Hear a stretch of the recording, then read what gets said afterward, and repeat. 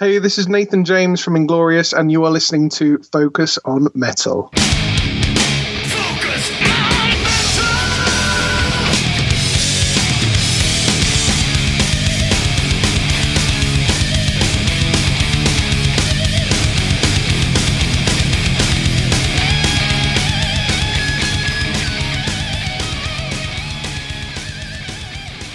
Hey, Metalhead, Scott Thompson here. Got my can of Trooper cracked open, and I am armed and ready to bring you yet another week of Focus on Metal. Up front there in the intro, you had Nathan James from Inglorious, and if you like that band, I'll let you know they have yet another new album out, just came out recently, and they are out on tour. So be sure to check out all their social media, find out if they're going to be coming to a town near you. And if you haven't checked out last week's episode, definitely want to go do that. Great talk that Richie had with Jamie St. James, all about the what we are terming the lost tapes. So 30-year-old tapes that he and Tommy Thayer put together after they had been dropped from Geffen. It would have been the continuation of Black and Blue. So a little 5-song EP, and we talk about that with Jamie, as well as going into some Black and Blue history. So again, if you haven't heard that one, you can go up to focusonmetalpod.com. Check it out there. Obviously, it's on Amazon Music and over on iTunes. So that is what happened last week, but I know you're here mostly to discover what is going on this week. And this week we are talking with Mikey V from Chicago's own Chains Over Razors. So back in April, these guys put out their sophomore effort, and we get into why their debut comes out in 2016 and their sophomore effort comes out in 2022. And yes, our friend COVID does have things to do with that, but Richie goes into all of that with Mikey. But the important thing is that the new album is out. It is what we call a self-titled album. It's called Chains Over Razors. Definitely a little bit more of a minimal cover as opposed to their debut album, which had some kick-ass album art. Either way, both of them have the involvement of the amazing Carmine Appice in the albums. And Richie will be digging into, what Carmine brought to the show with this one as well. These guys also have a new singer on board for this album, and a rather serendipitous story of how he actually ended up with Chains Over Razors. And again, all of that and more is in this week's talk with Mikey V. And if you want to find out more about the band, one place you can go is decoentertainment.com. That's DEKO entertainment.com/chains-over-razors. And there you get a little brief bio. You get all their other social links off of there. You get some demo stuff to listen to, and also, very important from me, the physical media whore, is you can get either your own copy of the Chains Over Razors CD, or they even have the Chains Over Razors CD bundle with a t-shirt and the CD and all that good stuff. And that one there has their John Hancocks on the CD. And one thing that's played up about this band a lot is their unique sound. And one thing is that we really don't have a dedicated bass player in the band. Again, that's in the interview as well as how they handle all that. But it's interesting, when you first listen to this band, at least when I did, you get definitely a like Alice in Chains modern version vibe, but then you also get some Seven Dust in there as well. And as you listen, you kind of hear other bands creeping in there, and it's this really cool amalgamation. And it's definitely not something that comes across as, we're going to pick from all these different flavors and shove them down the pipe and see what comes out. This does really sound like a natural thing where they pulled a lot of stuff and then they have their own vision. And when you've got two brothers in the band, between Mikey and Andy, that's also another thing that brings out some unique chemistry. And I'll point you to Pantera as an example of that. And so I think there's a lot of parallels between Chains Over Razors and Pantera as well, with that guitarist drummer brother relationship. And I think it comes out of this band. It's not Pantera. And then again, what is, but it's still great stuff. I urge you to check that out. Like I said, go up to decoentertainment.com/change-over-razors and check them out. But don't do that right now. What I want you to do right now is kick back, relax, and hear talk between my buddy Richie and Mikey V of Chicago's own Chains Over Razors. Oh yeah, one more thing that bears mentioning, and I just got to say it right up front because otherwise 5 minutes into this, you'll be going, what the fuck, is birds. So I don't know if it's where Richie was or where Mikey was. I'm pretty sure it's probably where Mikey was. There's birds the whole time in the background, like insane. So, yeah, you're going to have to just try to figure out how to tune that out. I tried to get rid of as much of it as possible, but yeah, it's like you're in an episode of The Birds. Mikey? Yeah. Hi. Is it Mikey or Mickey? What do they call you? They call me Mikey. Mikey. If you're in Ireland, we call you Mickey. But we're not in Ireland. That's okay by me. Okay. So long I can, crack a good old beer with you. So where are you? Where are you based? Chicago, Illinois. Okay. I was in Chicago, 99. Loved it there. Mm-hmm. I don't know how old you are. How old are you? 41. You're 40. Right, I'm 50. So you would have been around when I was there. Yeah, the music scene was really happening beginning right around that time here in Chicago. Yeah. If someone was to ask you to name the most popular metal bands from Chicago, who would you start with? Disturbed. Disturbed? Right away. Yeah, they've been killing it for 20 years, and they're still going strong. Yeah. They're probably one that, if you're talking like heavy metal, definitely them coming out of Chicago for sure. There's so many. Smashing Pumpkins came out of here too in the 90s. Yeah. But are semi-retired.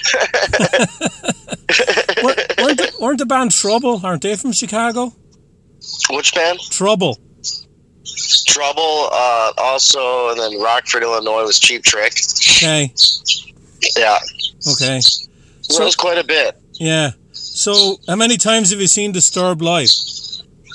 I want to say about 3 times I've seen them live. I've seen them from the very beginning, the midpoint, and right before the pandemic hit. Okay. So it's cool to see them, start at like the Metro in Chicago, and then seeing them at the House of Blues, and then playing Allstate Arena, which in the 90s it was called Rosemont Horizon. Okay. Did you think they'd become an arena band when you first saw them? Oh, for sure. They were just on fire. You knew that they were just going to keep hitting it strong, and then they came out with the second album, which had their single "Believe," which I can't remember how many weeks it was number 1, but from there they just took off like a rocket ship. Yeah. You ever met any of them? I'm sorry? Have you ever? Yes. I met David Draymond briefly a couple of times, Dan Donegan, and then the newest bass player who came in, I want to say around the 10,000 Fists album, John Moyer at House of Blues. Okay. Got to hang out with him. Okay. So, was Disturbed the metal show then that you saw when you were young that changed your life? Or was there another band? It was Metallica for me. I saw them in 98 at Rosemont Horizon at that time. They did 3 shows back to back, and it was the loudest concert I've ever been to. my ears rang for 5 days. You could have went to the washroom and it was like the band was playing in there. You couldn't escape how loud it was. They had a cool center stage. It was like the round, as they called it, and speakers lined up all the way around it. So you were just getting your head torn off. Okay. What's the first metal show you ever saw? That would have been my very first. Yeah. Wow. Yeah. Outside of like my guitar teacher playing theaters and stuff like that, that was more rock oriented. But as far as heavy metal, that was my first like major big arena concert that sent me in the whirlpool, as they call it. Okay. So how big of Pantera fan were you? I was a big Pantera fan, but I never got a chance to ever see them live. Oh, no. Which was unfortunate. Yeah. And kicking myself that I never got to see them. I mean, I watched a lot of live videos from them, but never got to experience it, like how I experienced Metallica. Yeah. Do you want to hear my Pantera story when I saw them? I would love to hear it. Okay. 1992. They were out with Megadeth, who just released Countdown to Extinction. And I'm living in Dublin at the time, and Pantera had just released A Vulgar Display of Power. Great album. Yeah, and they were supporting Megadeth, and they came out and they played a 40-minute show, and they blew Megadeth away. Yeah. And one of my lasting memories of that was a fan got up on the stage, and the security ran out to take him off the stage, and Phil put his hand out and said, no, he's okay. So this is like 3 or 4 songs in. So he sat the guy down on the drum riser next to Vinny and said, right, wow, you sit down there now for the rest of the show, bang your head and enjoy yourself. So the guy had 20 minutes on stage with Pantera. Oh my God, that's awesome. And at the end of the show, the fan went up and got the mic and said, let's hear it for Pantera. And of course, because Phil had done that, Megadeth had no chance.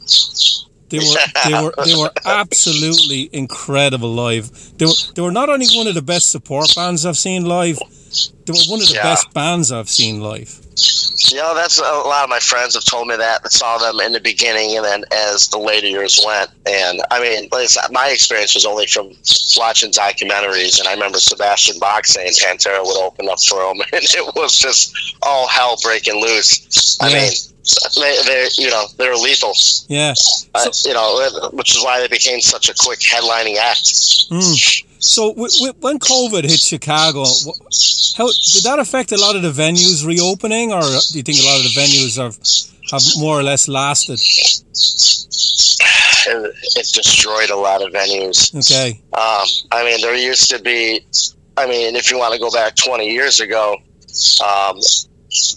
you could walk down the street, pop in and out at any venue, and it was always a packed house, and you met a lot of bands that you shared shows with, and you built that network. And then now, over the years, venues slowly closed, but there was still plenty to play.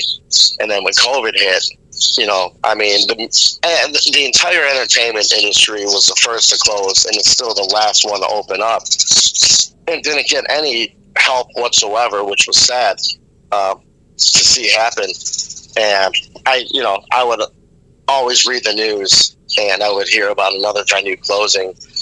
Some new ones are opening up, but they're out of the city. So you'll have to travel out a little bit to these venues. And so it's not as many as there used to be. It's sad. Was COVID one of the main reasons that this is such a gap between the first album and this one? Oh, absolutely. There were other situations we were dealing with at the time.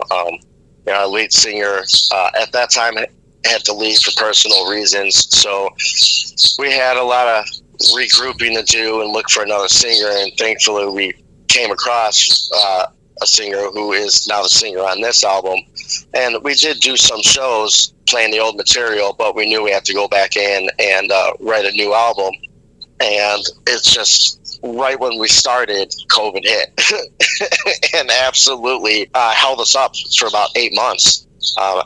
Studios were considered non-essential at the time. And you kind of have to sneak your way in or figure out how to write. So we did a lot of sneaking around. You had to sneak in. Wow. Yeah, it sucked, man. We were on a good groove. I think we were good 5-6 songs deep. We were writing. We didn't have any material pre-written for this new album, so we were literally writing and recording at the same time. Okay. So, which takes a lot of time. You don't know what you're going to capture, so there's a lot of improvisation that's been happening that molded where the songs were going. And then when COVID hit, it was like, we were out, I think, from March all the way till September.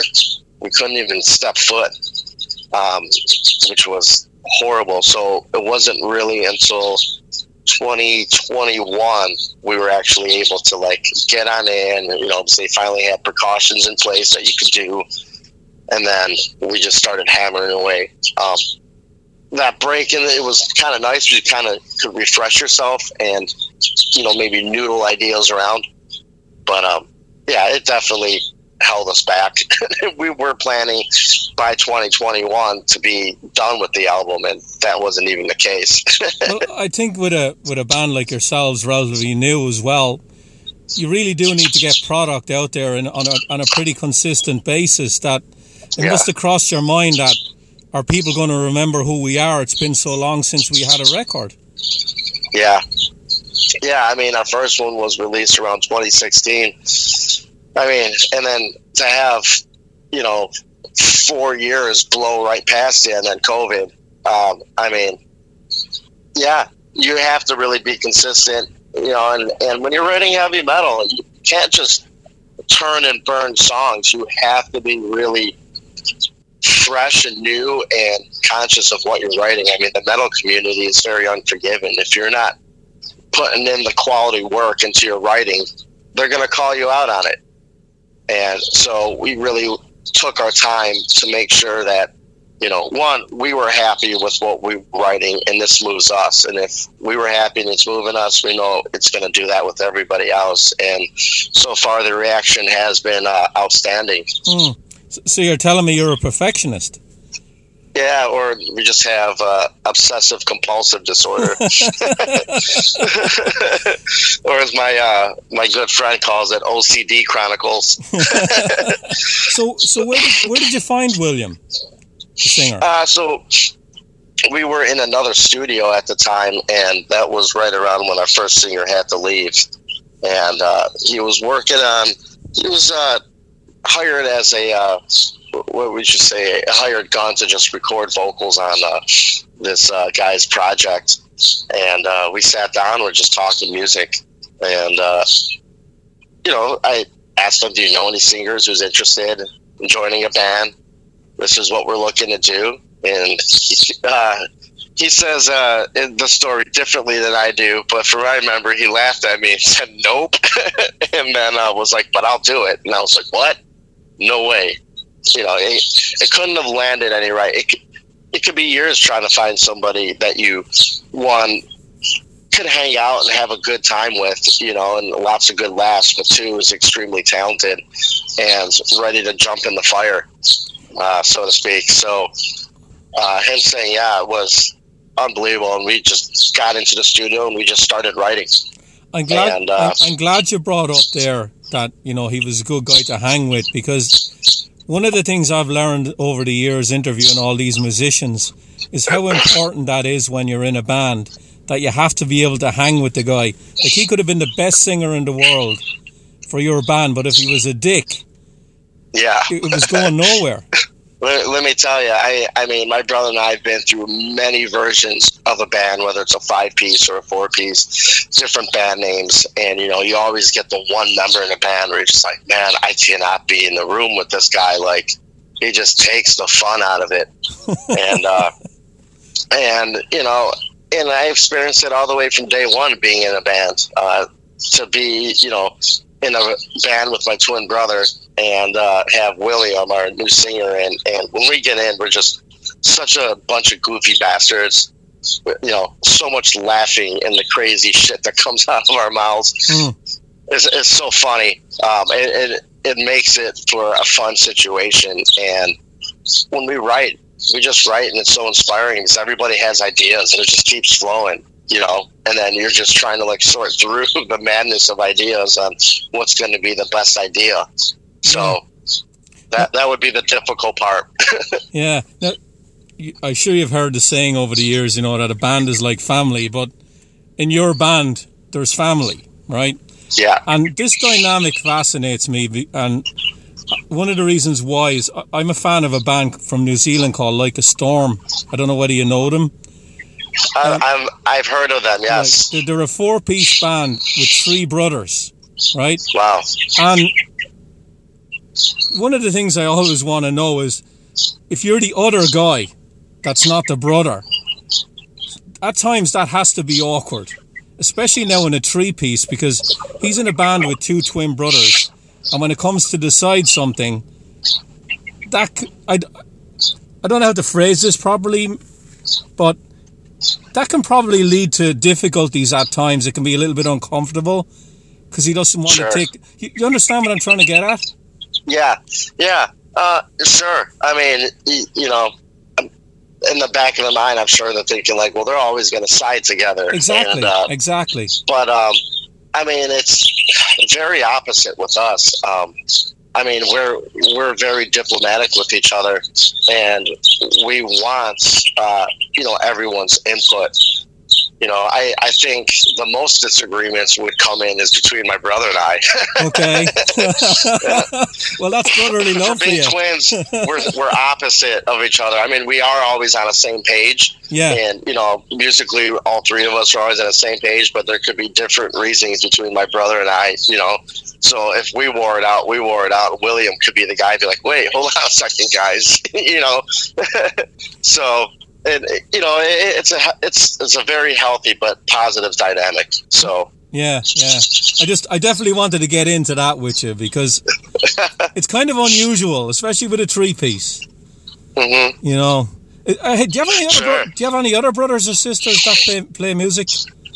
I have 2 older brothers. They don't play music, but they're huge music fans and have such a large collection of music. So that's where I hear a lot of my music as I, you know, hanging out with them and hearing stuff. So, and that's always been something as a kid. You know, my older brother would be bringing home like Testament records and like, check this out, man, you know, or Sepultura, and check this one out, you know. So they were always an influence, you know, and even my parents, you know, when we were very little, you know, Elvis and Beatles.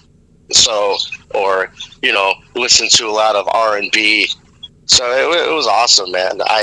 To be influenced by such a variety of styles, see years later come full circle and translate into what we write, even though what we're doing is heavy metal. There's elements of that in there to a degree that you really wouldn't realize that we had that, you know. Yeah, it's very cool. So name a band or bands that you love that your brother can't stand.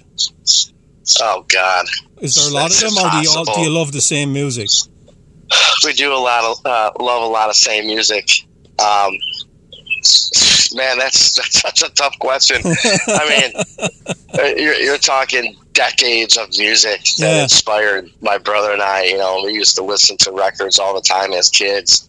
You know, whether it was Kiss or, like I said, Beatles, we would wear out the vinyl. Yeah. So you couldn't even play the record anymore. Wow. I would definitely have to say one of the most recent influences, which was interesting. One, they have a lot of rock players, but country music, there's some country out there that's a lot of rock players in there. So you can really listen to what they're doing. I mean, if you listen to like Brad Paisley, I mean, that dude shreds on the guitar.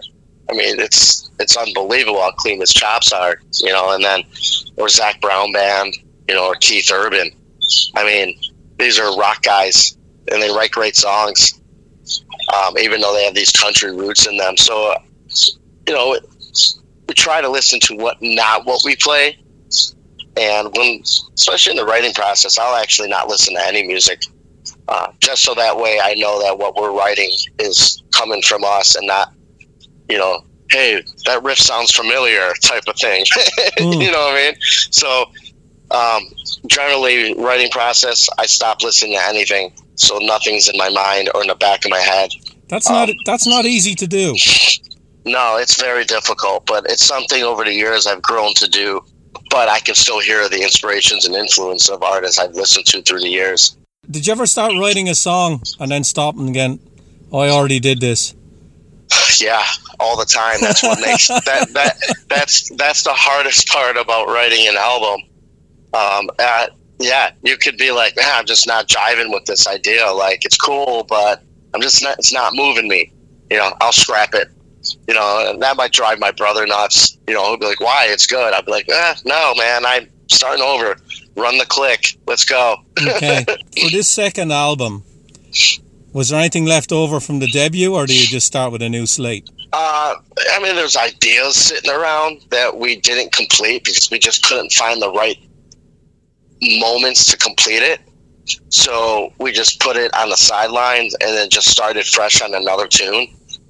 So there's probably stuff that we'll revisit later, and maybe it's going to click because we're going to be fresh with writing in the near future. But most of the time it's going to be a clean slate. It's good to take a break from writing just because you're going to come back with a new perspective. And it's something I learned from my guitar instructors. They always say, like, it's good to take a break from writing so you come back with a fresh perspective or a different take on how you're going to do things, where if you just keep hammering back to back, you can start getting really stagnant in your writing and start regurgitating your ideas. And that is not something we want to do. We always want to keep every album a new level of freshness. So tell me the song on the album or songs that William had a huge input on, stylistically. Every single one of them. Every one of them. Every single one of them. The idea is, one, his rock vocal capability and his vocal range really opened up the palette for us to do things that we normally haven't been able to do, and his aggressive moments and how he's able to transition just from the background of music that he grew up listening to. So it allowed us to be rock oriented and very melodic, but if we wanted to get really intricate in parts of the songs, he was capable to pick up on that and actually ride on top of that, which was awesome. That really leveled a lot of things up. For example, on the opening track, the album Cut the News, we get to the bridge of the song where it just starts grinding. He was able to pick up and bounce off of that and really create this hop feel along with what my brother and I are doing, and then bring it right back to this big, beautiful melodic chorus. So, yeah. Do you think... And, always pushing us. He was always pushing us, and we were always pushing each other to level up. Do you think that this was a direction you wanted to go in anyway? Or do you think having William join the band made you go in that direction? I would say it's a combination of both. I think all three of us were pissed internally and had a lot of aggression to let out, even though we didn't know what we were going to write. But then at the same time, Will's influences in music did inspire us to bring that out further than we've ever done. So, yeah. For sure. The other thing I noticed about the band, and I'm relatively new to you guys, you've no bass player. Yeah. You want to hear my shameless plug? No, go ahead. On how we do this? Yeah. So, back in the day, I would have to bring out enough equipment for a 5-piece band and all these cables and split to a bass rig and somehow get it to translate over so you hear these bass frequencies. We're in very low tuning, and I have a custom 7-string Les Paul, but the setup and takedown would take forever, and my brother and I wanted to figure out how we could downsize but achieve the same production value of translating this idea out, and picked up this unit by a company called Fractal. It's their newest model, the Axe FX3, and you could digitally design your amp rigs. Now, if you're an electrical engineer, you can really nerd out and custom build, change your taper pots, your screen resistors, transformers, all the stuff digitally. And months it took me to design the rig, and I can split to a stereo guitar rig and have my guitar transposed into a bass. and have a separate output for that. So we were capable of playing bass and guitar at the same time in one unit instead of bringing all this gear out. Focus!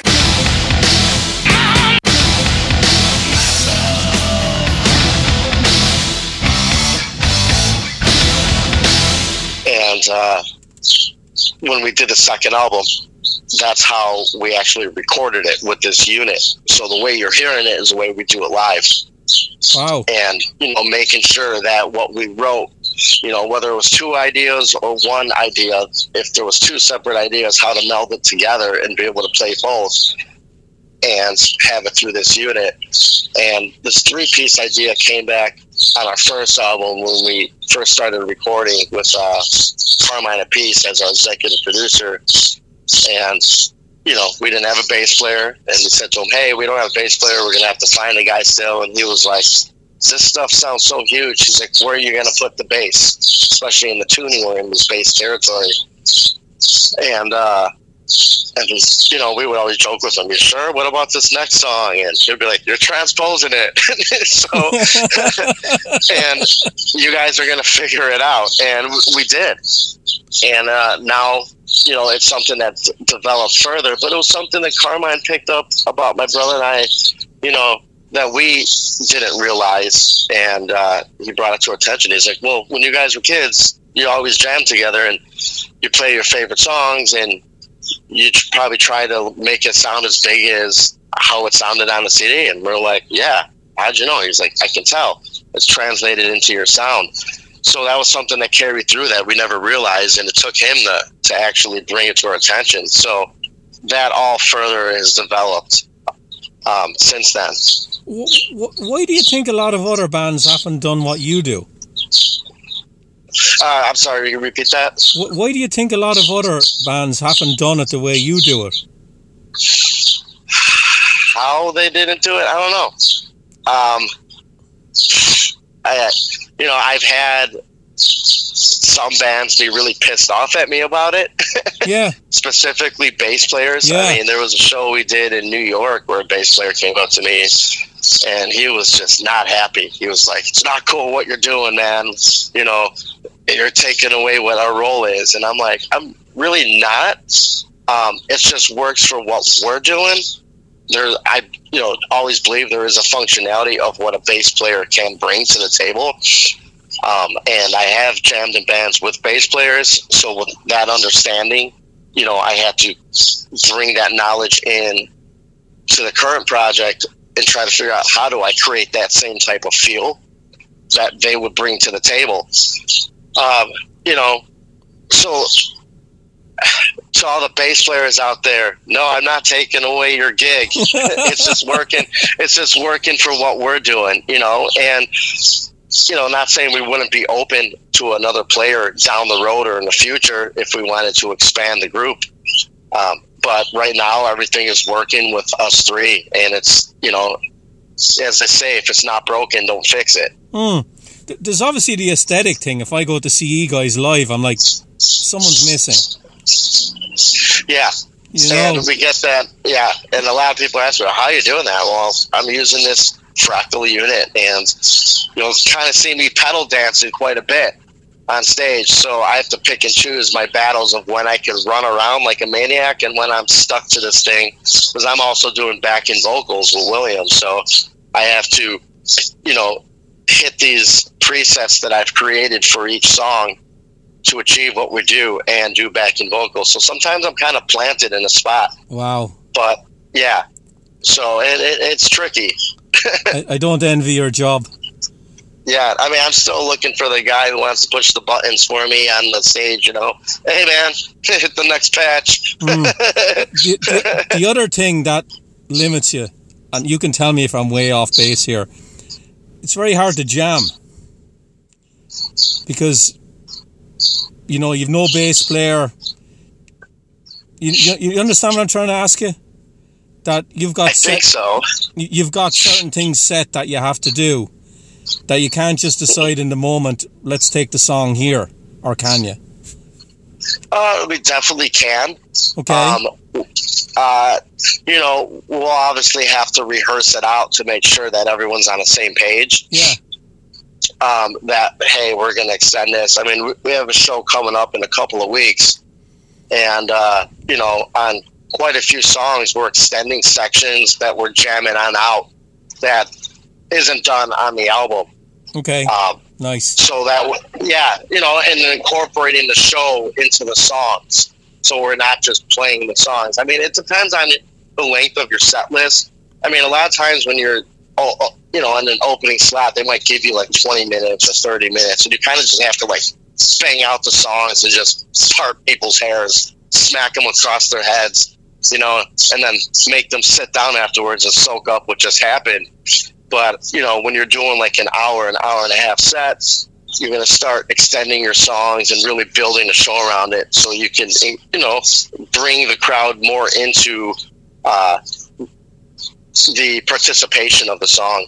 So that's something that's actually we're going to be doing coming up to this next gig that we're looking forward to, that, you know, anyone who's seen us already a few times are going to be like, wow, that they didn't do that before. That's cool. So I want to talk a little bit about Carmine.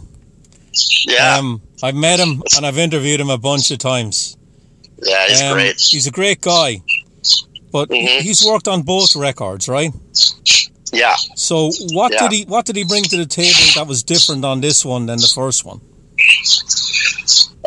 Definitely pushed us further, that's for sure. I mean, the first album, it was just soaking up that you had Carmine in the same room, and you had that idea in your head, like, this guy's played with the greatest players in the world, don't suck. So you had that kind of worry in the back of your head, and you know, eventually you would get past that when you were working, and then you were just in full work mode. And then taking that knowledge that he brought to the table with arrangement and key changes and really focusing on the hooks of the songs, and the idea of, you know, hey, did you play that part before? Yeah. Okay, well, do something a little bit different on the next time around. You know, he would bring all that to the table. And that's something we went into with writing, always going like, what would Carmine say here? You know? So that way we can level ourselves up. So when he gave his input, he would always take it even a step further. And which he did. You know, there were, I would say, our first few songs, he was like, start over. Wow. And we had to start over. Yeah. And, you know, eventually we hit it on the head, and he was like, that's it right there. Now match or beat that song with every song afterwards. So he set a high bar for us. And that was the attitude we took on in. And there was moments throughout the album, he's like, hey, did you do that part anywhere else in the song? And we'd be like, well, no, just the one. Well, why not? That's a great part. Bring it back. So we would have to like rearrange the song again and then retrack it to get it that right. So he would, as soon as you think you're onto his game of like what he knows, he will pull a 180 on you. and yeah, and then he'll be like, and then he's even made a comment, oh, you thought you figured me out, huh? And you're like, yeah, I kind of thought I did. and then he's like, nope. So, and I'm sure your brother Andy would have sat down with him and talked drumming for hours and hours and hours. Oh my God. Yeah. I mean, at first, you know, my brother was extremely nervous. He's like, God, it's Carmine Peace, you know, greatest drummer, you know, rock legend, you know, and, you know, he would tell my brother, never do what was his quote? Never play the first page out of my book. And my brother's just like, oh my God, this is going to be crazy. And I remember a moment in the studio where, you know, I think I went to go and get a coffee or something. I come on back and they're both like drumming on a drum set in the live room, and I'm sitting in the control room like, what happened? Like, you guys are jamming? We're not working on an album anymore here. And then they're trading licks. Wow. Yeah, it's pretty cool. Have your dream come true for your brother? Oh yeah. I mean, Carmine sent me through a whirlpool sharing Led Zeppelin stories with me. I'm like, I need to go outside, get some air. What for? I'm like, you're blowing my mind right now, man. I'm freaking out. Have you read Carmine's book? Stick It? Yeah. My brother has. My brother bought it and he read it. I haven't had a chance to read it yet. I interviewed Vinny a couple of years ago, his brother, and Vinny said, yeah, I've read it, and he said, it's filthy. Yeah. It is, yeah. And man, get those two guys in a room. Oh, yeah. And it's an Italian ball busting session. It's fantastic. So what was the most difficult song to do for this record? There's always one that's really hard. God. One to write or what to play? I would say all of them are extremely difficult to play. My brother and I spent months trying to relearn what we wrote. Because when we were writing it, you're in the moment. You come up with the idea, the tape's already rolling, as they say, and you capture it, and you moved on. And by the time you were done with that song, you moved on to the next song, and you didn't really go back and listen to the other one, or you didn't bother to make notes of what the hell you were playing. Okay. And when we finished the album, my brother and I went back in, and we were, before William came on in, we needed to rehash out what the hell we wrote. And we had to go back and isolate the tracks and be like, what the hell did we play? Like, there's got to be a moment of why what we did. It makes sense for sure. But what the hell was I doing? And it's something where you kind of wish you wrote it down. When you step away for it for a while, you don't remember any of it. So the difficult part was relearning what we wrote. And that took quite a bit of time. Yeah, so every single one of them, there's so many intricate details in the writing that's easily overlooked. Okay. And, whether it's scale work or the arrangements, key changes, you're like, oh, wait, we did a change here. Yeah. So every single one of them, this was one of the most difficult albums we've written so far. And to learn it, I mean, my brother and I were just rehearsing last night, and I'm like, okay, we've been playing this song for quite a while, but now I'm not sure what I'm playing at this moment. I need to go back and make sure I'm playing the right notes. Wow. So I still have to go back and refresh myself on it. Yeah. Mm-hmm. So. No, I'm not a musician, but I think one of the things you're saying there is when you're listening back to your old stuff and trying to remember when you wrote it, you're trying to get the headspace as well as what you actually played. You were feeling at the time, what room you were in, who you were with. Yeah. There's all that you need to bring all that in and then say, if I can get that environment, this is why I played this. 100%. There was a song where leading up into a chorus, I'm sitting there trying to figure out in my head, I remember playing it something like this, but it's not this. What was it? And eventually I had to sit down and try to find every single note I was playing and realize it was nowhere near even close to what I thought I remembered playing. Because when we were writing it, I've had so many different ideas of where I could go for the part that I remember one particular part that wasn't even what I actually wrote for the album. It was a completely different idea that was never used, but almost in the same vibe or context of where it was going to become. So, yeah, 100% right. So you have to get back into that headspace of what was I feeling at this moment? Okay, what was it that I did and why did I do it this way? And then once you figure it out, you're like, okay, well, that makes sense. Now that makes sense why I did it this way. Did Carmine ever say to you have too many ideas in a song? Yeah. He's told us to scale it back quite a few times because it was just too much. And, it turned out he was right. We were like, okay, we got to scale it back. I would have to say there was a track where we needed to do a key change. And he was like, change the key for this chorus. And we're like, what, really? He's like, do it. And okay, we did it. We were always open to anything. We never had any what they call tension. It was always like all ideas are on the table. Let's try it. And he was right. The key change lifted the song to a whole different level. And now you listen to it and you're like, man, like he called that one fucking right on the money. Yeah. So it wasn't Sorry, difficult. I swore right there. I'm not sure if I was supposed to. I'm Irish. Fuck it. So it wasn't difficult in the beginning with Carmine to take criticism from him? Oh, no, not at all. I mean, when we first started working with him, one of my good friends and a guy I used to work for at a music store, told me, he's like, man, you're working with Carmine. Shut up and listen to what he has to say. He means well, and he's going to do good by you guys. And, that was the attitude we took with it, And, we're not assholes to begin with. We're a goofy bunch of fun dudes that want to better ourselves.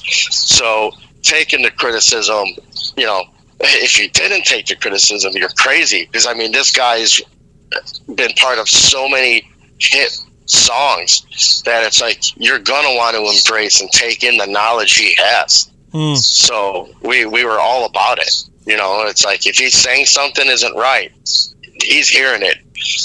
It's easy for us to get lost in what we're writing because you're writing it. And you can get numb to it or you get too used to an idea. So he would either, if there's something you missed, he would bring you back and be like, hey, you missed something right there. Check that out. Work off of that.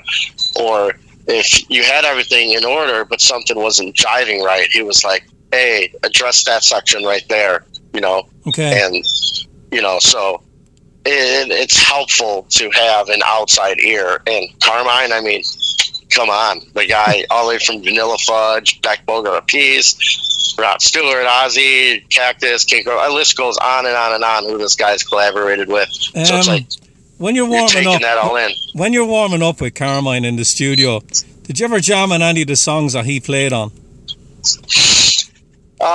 No. I think a lot of times we got in and got right to work because we were on such a time schedule that you just had to get in there. You might bullshit for a few minutes and talk, and then it was like, let's get to work. Okay. And then, and that would be like at 8 in the morning. Next thing you know, it's 2:30 in the morning. And you're just going and going. So you never really had a chance. There are times where my brother and I joked around thinking like, hey man, we should get a poster of him on the Do You Think I'm Sexy video made and like put it up on the wall and write Do You Think I'm Sexy on it and see if he notices, but we never got a chance to goof around like that. It was, you knew how valuable having him around was and the time that we had together. So you really wanted to utilize every minute that you had. Yeah. I just want to finish up by asking you about shows you did with Metal Allegiance. When was that? That was, I think, 2017. Okay. If I can remember. Right. Now, you mentioned Testament there early in the interview. Yeah. Was Chuck singing with Metal Allegiance then, or was it Mark from Death Angel? Both of them. Okay. It was... Yeah, and Alex Skolnick, who was another inspiration for me as a guitar player. So, and Bumblefoot was also on there. Mike Portnoy. There was also Mike Portnoy, and then I think Chris Jericho of Fozzy even showed on up for part of that tour, which was awesome. So you're talking. These are as a super group going on here, and the nicest guys ever. They made the tour so fun, and to watch them every single night was unbelievable. Well, I think with a band like that, they all have their day jobs with other bands, right? That's in a lot of ways there's the business aspect to Metal Allegiance, but there's a lot of fun involved in it too. That it's all the roots music for them when it comes to metal, and they're going to get together and just write traditional heavy metal, and it's something they can jump in and out of when time allows. So it's maybe a little bit more loose the way it's done. I would say. I mean, it seems like there's it is pretty open. You know, I gotta say. I mean, there was a time where metal, if you weren't in a certain way, you were, you know, ostracized about it. Whereas the years went, I think people are more open to incorporating different styles into it. You know, the Testament comes from, you know, in the 90s where metal was like done in a certain way and you had to pioneer it in your own way off of that, you know, and that goes back to what I was saying earlier. It's like, if you didn't do it right, you were pretty much cut off. Yeah, definitely. Yeah. So, yeah. And they would play all sorts of stuff on that tour. It was awesome. I mean, they would do cover songs, you know, some of their originals. It was very cool. Did you get a chance to sit down a lot with Alex Skolnick?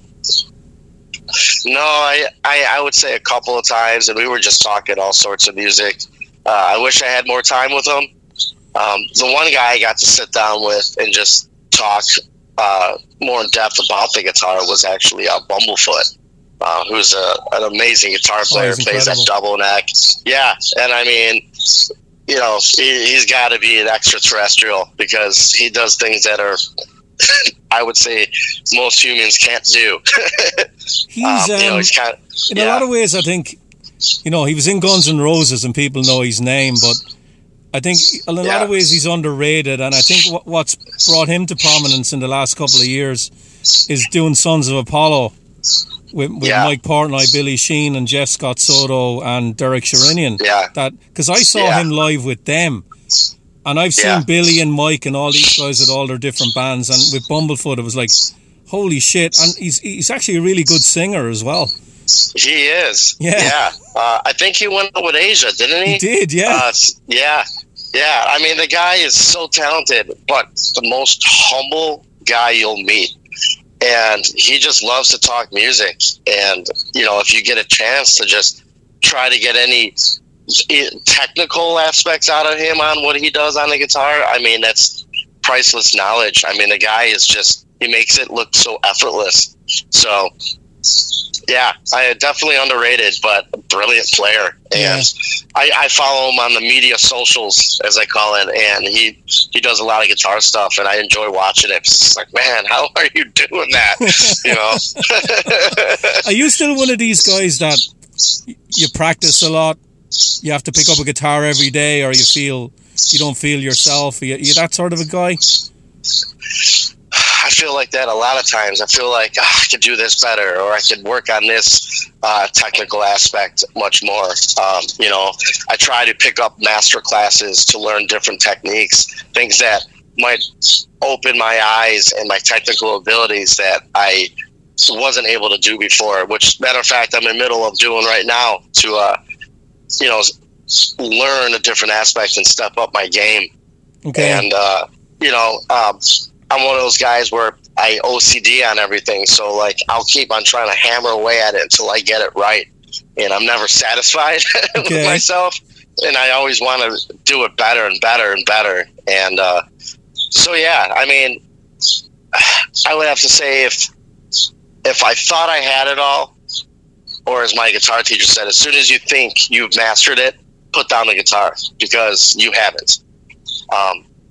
Guitar is something that you're always learning, even if you are an incredible player and can do so many technical aspects. There's always something new you're searching and reaching out for, or as I call, you want to be that Jedi Knight on the guitar. So you're always learning, and that's the love and fun and beauty of playing an instrument, is learning something new, and then how you incorporate that into your writing or whatever you're doing with it. Yeah, I think that goes with the songwriting as well, because you know, you hear the stories about this guy, he can play anything, can't write a song. Yeah, right. Exactly. And, and for me, I mean, I've always been more of a songwriter than really a technical. Being in a 3-piece and then a 4-piece at one time and being the only guitar player I was pretty much thrown into the position of, all right, man, you got to step up your shit. And it put me in that position to do it and continue to do it. The technical is something that you can work on always, and it's something that should always be worked on, and something I always try to work on. The hardest thing that you can't really just get a book and do is writing songs. That's something that requires life experience and, the love of writing songs and trying to innovate your own style of writing and taking that further. That's, as one producer told me a long time ago when I was younger, he was like, it's all great, but come back to me when you've lived rock and roll and let me see what songs you write. He was right. Yeah. I mean, when you're thrown into the shit of it, and the hardships, it does transform you and transform what you write. And that's something to this day that I will hold on to deeply and keep pushing myself as a songwriter. Yeah. And that could be all styles of music. 'Cause I just, even though I do heavy metal, on the side, I might have other styles of songs that I write. Or if I, that's just something that you grow as you go. You just can't learn it. You just got to live it. I'll finish up on this. Is it difficult to deal with the realities and how tough the music business is and keep it separate from your songwriting? Because you want the songwriting to be pure, but then you're dealing with all this other bullshit in the background. Is it easy to separate that for you? Sometimes. There are moments where you're frustrated and you're dealing with a lot of bullshit in the business, and you're in the studio and you're trying to write and your head's not clear. Yeah. And you need a clear head to really dive into what the song is. You really need to vibe out the song and have that move you to continue writing that song. When your head's clouded with all the noise of the industry, it makes it difficult. So it is hard to separate. There's no way I can say that it's easy to do. I mean, you could start off your day with just bullshit of news, and it's like, great, I have to go to the studio and write. Like, yeah, I feel like I want to hit a punching bag right now. So, Mikey, tell me what's next for Chains Over Razors? Just hit the road and tour. That's what we want to do. I mean, that's where we shine. Live has always been where we bring the attitude on the stage, and then when we're off the stage, we're going to probably party your heads off and buy you shots. But to experience us live and to see how we do it, that's really where you're going to see that magic take place of what we wrote. And we want to play as many shows as possible very soon. We got a show coming up, but we have a bunch more shows in the works, and we want to continue on, solid throughout even next year, and just keep hitting it hard and, sharing what we do with the people who've never seen us and the people who have seen us to experience it again. That's really where we're at right now. Have you played much outside the U.S.? No. Mainly it's been the U.S. Okay. I think we might have done something in Canada, but that was not with this project. So mainly we're trying to keep it here right now. We would love to go to Europe and play out there if it's possible. The economics of traveling right now alone, and the way gas is going, and COVID still running rampant, are the challenges we have to work around. Yeah. But there are a lot of markets that we're being played on the radio that we want to hit, and the positive feedback that we're getting. So our goal is really to try to build out here in our own backyard. Yeah, so do you want to give out all the social media sites where people can get in touch with the band and buy the record? Sure. I mean, you could even go to our main website, chainsoverrazors.com, and it has all our social media links. We're on Facebook, we're on Twitter, and we're on Instagram. You could search us and you could find us and hit us up. We will respond to you. We are the jackasses that are actually on the site. So if you want to write something cool and funny or whatever, we'll respond back with something cool and funny. Okay. So just look us up, Chains Over Razors, on any of those sites, and nice. Even direct message us. We'll write back to you. We respond quick. Nice. Well, Mikey, it's been a pleasure. I really do like the record. Thank you so much. I had a blast being on your show, Richie. Yeah, and if you ever get up my way in Boston, I'll hit you up and I'll get back to say hello to you. That is very possible, and I'll put a shot of Jameson right out of your doorstep. I'll bring the Guinness. Oh, man, perfect. All right. Well, have a good rest of the day. Take care of yourself. All right, you too, Richie. Right. Thank you. Right. Bye. Bye-bye. See, I wasn't kidding about the birds. Even right to the end, it's like they wanted to get one last word in on the interview. But there you go, Richie's talk with Mikey V of Chains Over Razors. And as I said before, you want to check that out. Go up to decoentertainment.com, chains-over-razors. And you can, like I said, you can head up there. You can get the bundle. You can get the CD. You can check out what they've got going as far as YouTube, all of that good stuff. And if you're digging it, you want to go back to the original first album, then you will be looking for an album called Crown the Villain, which, as I said, has got a really awesome cover to it. Reminds me of some great old school metal covers. And if you do want to go the YouTube route, then they've got a couple of things up there. So off the new album, they have one called Behind These Eyes. And then from the prior one, they have one that's the promo video for Crown the Villain. Anyways, that is going to do it for this week. I'm thinking next one coming up is probably going to be part 2 of our Maiden discussion. That's right, finally getting around to part 2. And in that one, of course, we're doing the 3, 3, and 3. So continuing along, we will be talking about the Peace of Mind, as well as Power Slave and Somewhere in Time. So I think next up will be a mega shitload of Maiden discussion. But for this week, that's it. There ain't no more. Stick a fork in it. This puppy is done. So for Richie, myself, and everybody else here over at Focus on Metal, have yourselves a great metal week. And until we talk to you again next time, as always, remember... Focus on Metal! Everything else is insignificant.